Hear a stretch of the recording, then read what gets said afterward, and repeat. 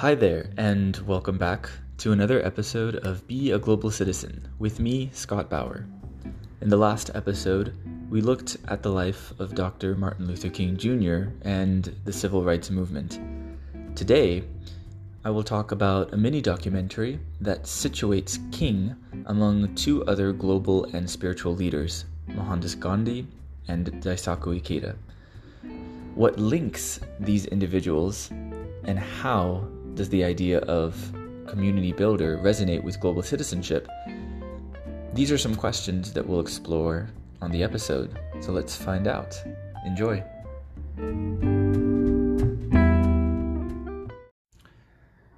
Gandhi, King, Ikeda. These three individuals have done a tremendous amount of work dedicating their lives to nonviolence and peace. And there's this mini documentary that I'll be sure to link in the description of this episode that really does a great job, I think, to explain their backgrounds and also just why they make sense, being put side by side, and how they really resonate in their core life philosophies. And so I think with Gandhi, Martin Luther King, right, these are two figures that have really gained worldwide recognition and have really solidified and anchored, I think, what they symbolize and what they stand for many, many years, right? And in fact, both Gandhi and King were assassinated, right? And so unfortunately, with their lives being cut short, it only reaffirmed just what they were, all about, basically. And I think it was not just empty theorizing or preaching, right? But really walking the walk, talking the talk. And so this mini documentary has this emphasis on these leaders who really showed through their life and their actions just what it meant to live nonviolence, and what speaking out against injustices is really about. And that in the case of Gandhi, right, his struggle to in many ways, I think, liberate the peoples of his nation against British control, right? And then with King, the discrimination and racially motivated violence, segregation that was prominent, in the 50s and 60s. His efforts really, were based in the non-violent techniques and ideology, really, of Gandhi. And so we see that, there's this kind of progression going from Gandhi, moving then to King, and then finally to Ikeda. And this documentary kind of bridges these gaps and aligns these three figures. In a sense, the third figure, being Ikeda, is the living embodiment of Gandhi and King. And through the institutions of Morehouse College, where King, he actually graduated himself, but then also Gandhi with his grandson participating in the documentary, as well as representative from an institute, basically preserving the memory and the values of Gandhi himself. They really speak of just how Ikeda is striving towards the same goals as Gandhi and King. And so it definitely comes across as significant that they would align these three.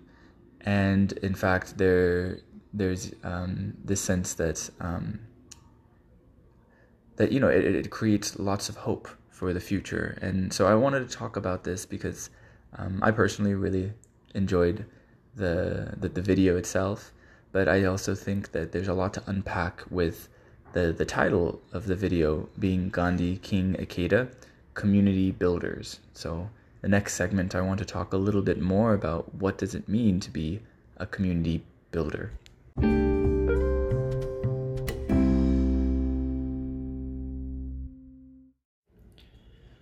When I first saw the term community builder, it really struck me in a way that I think it has infinite potentials, and there's this dynamism, I think, in the way that one approaches how they view themselves, as well as how they're situated within the community, and for what purposes, right? Do you involve yourself, and what is it that you can contribute as well? To build for what purpose, really? And I think that for each of the figures in the video, Gandhi, King, and Ikeda, they all articulated the idea of community in similar ways. And I think they're all rooted in this idea of mission, really. And so I think, each of their missions really speaks to how to create a better community, or in King's case, a more perfect union, in the case of the United States itself. But I think their visions very much, expanded from the local to the global. So when I look at the case of Gandhi, there's his talk about not just seeking the freedom and liberation of India, but that of all humanity. In the video, he states, quote, "My mission is not merely the brotherhood of Indian humanity. My mission is not merely the freedom of India, but through the realization of the freedom of India, I hope to realize and carry on the mission of the brotherhood of man," end quote.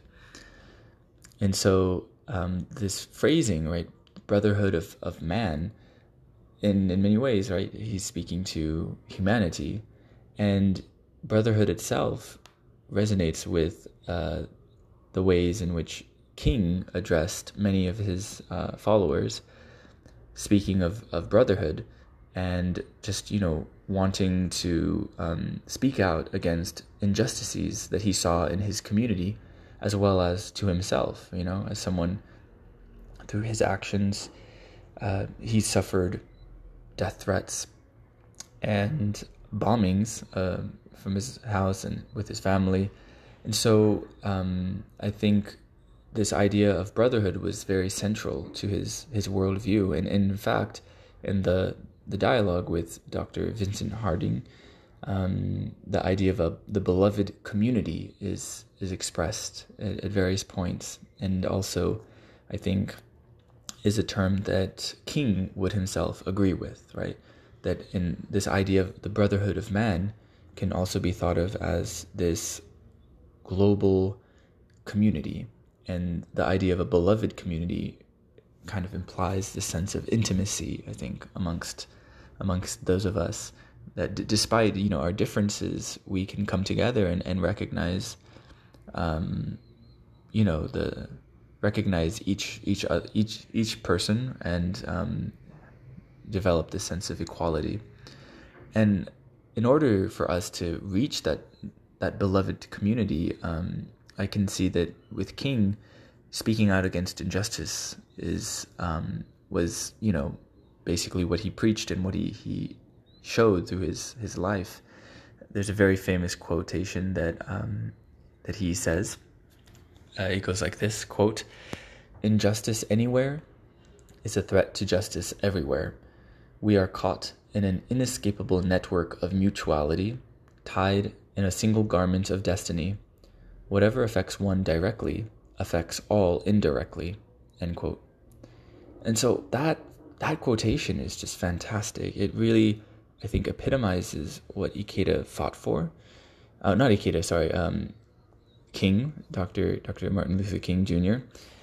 And it really speaks to the sense that, in order to have this thriving community, right, what's required of all of us is this active engagement, right? And this notion that whatever is seen as an injustice to one person is in fact, right, an injustice to everyone, right? So the stakes are very high, and this network of mutuality that he says in his quotation is very much, I think, what Ikeda then talks about from his perspective, his Buddhist perspective of dependent origination. Again, the interconnectedness of life. And so moving then to Ikeda, I think what's interesting about his stance on the community builder is that so much of his work has been dedicated into building the international Buddhist organization, the Soka Gakkai International. But the real base of the organization has always been one-to-one dialogue, as well as small group gatherings or district meetings. And so this grassroots organization, rooted in dialogue and rooted in the inner transformation of one individual, is oriented actually towards the global, and that the mission is to achieve world peace, or kosenrufu in Japanese. And many of the non-violent tactics and again, ideologies that we see from Gandhi and King can be seen in Ikeda as well through his work with the SGI. And so again, the building of this new conception of what it means to be a human being in the 21st century, I think we can just see, we'll have more conversation about what this means with Ikeda later, but definitely I think there are some connections we can see just in terms of what community builder means between the three figures.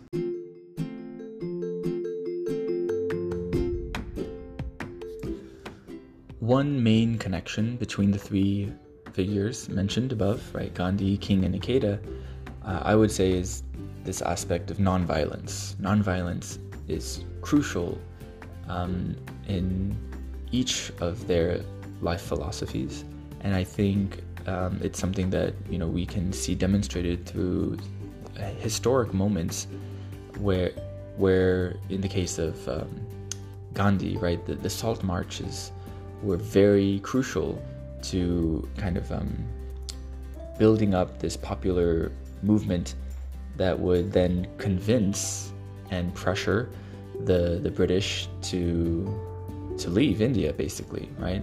The 24-day march, it lasted from March 12th, 1930 to April 6th, 1930. And this was a direct action campaign of tax resistance and nonviolent protests because of what was happening in the country, basically British exploitation of the salt industry, this monopoly. And through nonviolence, we saw that the idea of marching to the ocean side and basically showing that it's possible to make salt by themselves was a very clever way to demonstrate nonviolence and to show the potential that humans have, right? To kind of challenge these structures of power and to really push back against the oppressor. And in a similar way, we see that in the civil rights movement, a lot of this creativity also manifested in the Montgomery bus boycott, again challenging really just what the system was doing to oppress so many people, and I think also to lay bare just this hidden guilt that had been accumulating since the inception of the country itself. And the culmination really came in 1963. This was the famous March on Washington. Also, very much cited as the "I Have a Dream" speech that King gave right in front of the Lincoln Memorial. And I think that the actions of the protesters were always rooted in this notion of nonviolence, and that the kind of response was just a temporary kind of symptom, I think, that would then later lead to legal actions, changes in laws, and more importantly, changes in the hearts of peoples, right? This also really coincided with the advent of television, right? So people from all across the nation were able to see what was going on with their own eyes and really decide for themselves if they wanted to abide by that kind of system or change, right? And so this discussion of nonviolence then leads us to the SGI, right? The Soka Gakkai International with Ikeda. There are three pillars that the SGI is rooted in. They are peace, education, and culture. And again, I think the fact that this is a grassroots movement really shows how the expansion is rooted in the human being, right? And that its look is not, its aims really are not to, kind of add wealth in any kind of financial sense of the term, but really to seek this greater awareness of our potential, and also to really transform our lives and in a sense transform the world through nonviolence.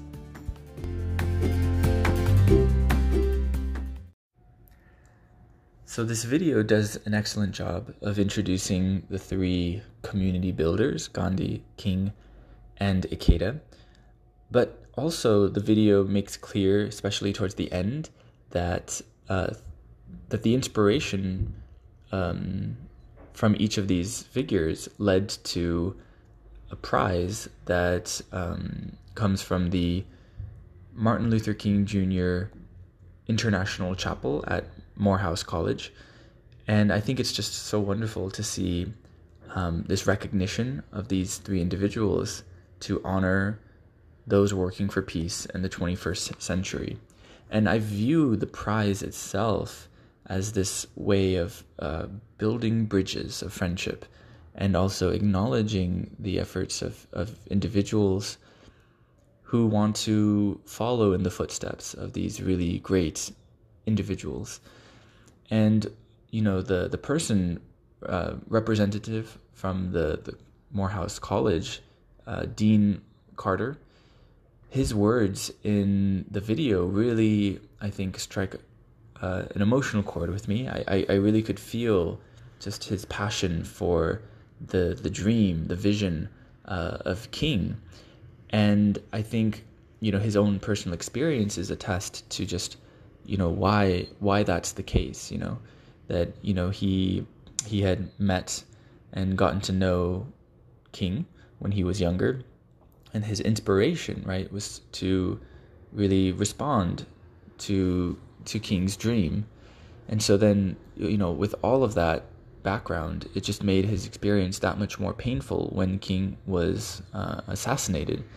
And that, his natural feelings, this is Dean Carter, his natural feelings was to, basically reject any invitations from white congregations or, from white groups, right? This sense that the injustice to the killing of Dr. King was so great that in many ways it kind of, led to this distancing effect. But he states that, staying true to Ikeda's vision, Dr. King's vision, he discovered that in order to really, be following the vision of King, he really had to reconcile his values to his behavior. And it simply came down to whether he really meant it or he didn't.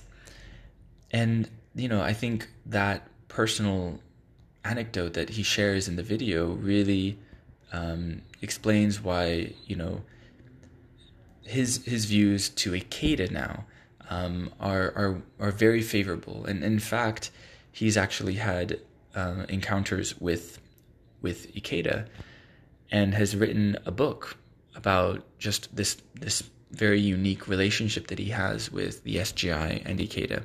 And the book itself is called A Baptist Preacher's Buddhist Teacher. And it's very excellent. I really recommend it.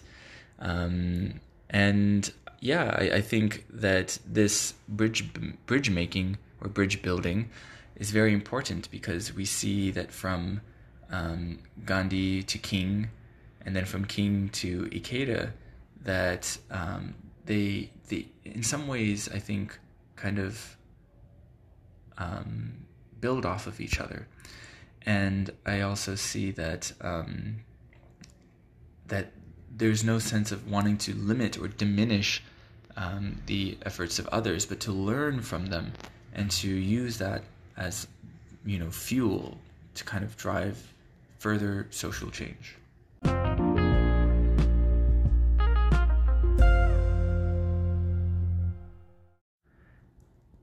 In this last section, I just wanted to point out a few observations that I made between the video and also our theme of global citizenship. And so when I look to these courageous leaders, it becomes very clear that they dedicated their lives completely to nonviolence, and also that they had this mission, this sense of mission to world peace. And I think that in a world dominated by fear and violence, it's no wonder that they all have experienced setbacks, and that there's been this resistance to really looking at the uglier aspects of life, and to have the courage to transform these things. And so what I think about is this kind of expansion of their dream to make the world a better place, that from their own personal experiences, suffering from discriminations or injustice, that their collective action with others and their efforts to build new and stronger communities, right, that it took on this global aspect, right, this kind of worldwide imperative, really, to see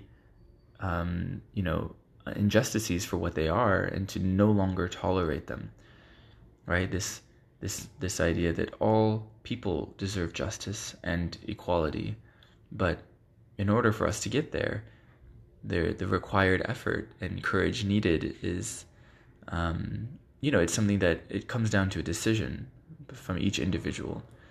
And so I feel that really connects to global citizenship, in the way that our involvement in world affairs ultimately boils down to what we're doing in the local stage. And of course, similar to what Ikeda shared about the 3 qualities of a global citizen, that being wisdom, courage, and compassion, these qualities are essential to really prepare oneself to then engage in such in such tense discussions and dialogues, and to really reaffirm your actions towards this mission of world peace, the mission of living a nonviolent life. And in the midst of oppositions, like I've said earlier with King, but these death threats or bombings, right? These very negative actions that have happened, they never deterred the continued struggle, and I think, if anything, I think stoked the fire, right? The passion that what they're doing is having an effect, and that that even these people who are against them have the seeds to really transform their own lives. And so, to kind of synthesize all of that, I think Gandhi says it best when he says, to be the change you wish to see. And this actually reminds me of a really, really amazing story. Basically, there was this mother, who took her son, to see Gandhi. And it was a long journey, many, many miles. And the reason for the mother to bring the son to Gandhi was so that, she wanted Gandhi to basically tell her son to stop eating sugar. Apparently this was a big problem. Her son was, eating too much candy. It was very unhealthy. And so when, standing in front of Gandhi, she had explained the situation, and Gandhi very carefully thought about this proposal from the mother, and then decided to respond by saying, come back in 2 weeks. Right? Come back in 2 weeks and I'll have an answer. And this really puzzled the mother, right? She had walked so many miles with her son, took lots of time to get there, and she was being asked to just wait another 2 weeks to go back, make the journey over again. But even though she had these questions, she reluctantly obeyed and went back home. 2 weeks later, they're in front of Gandhi. And she was like, all right, so I'm ready for you to really, tell my son what he should do. And Gandhi looked at the son and said, from this moment on, you will no longer eat sugar. And the son said, okay, I will no longer eat sugar. And that was that. But then, the questioning behind, the mother was like, well, why couldn't you have said that earlier, right? 2 weeks ago, right? You would have saved us a trip. What was the point? And Gandhi responded that, 2 weeks ago, he was still eating sugar. And so basically, before he could tell the son to no longer eat sugar, he had to be the change that he wished to see. And I just feel like that's just a very simple but very elegant anecdote, right? To kind of put those words that are somewhat abstract in concrete terms. And that, even for Gandhi, who had made such a long-lasting contribution to nonviolence and world peace, that it happens at the local level, right? And that he simply stopped eating sugar. And it seems a little bit silly, but I think all of those small actions build upon each other, and ultimately, he was the person that he was because of, this very earnest desire to be what he said that he was.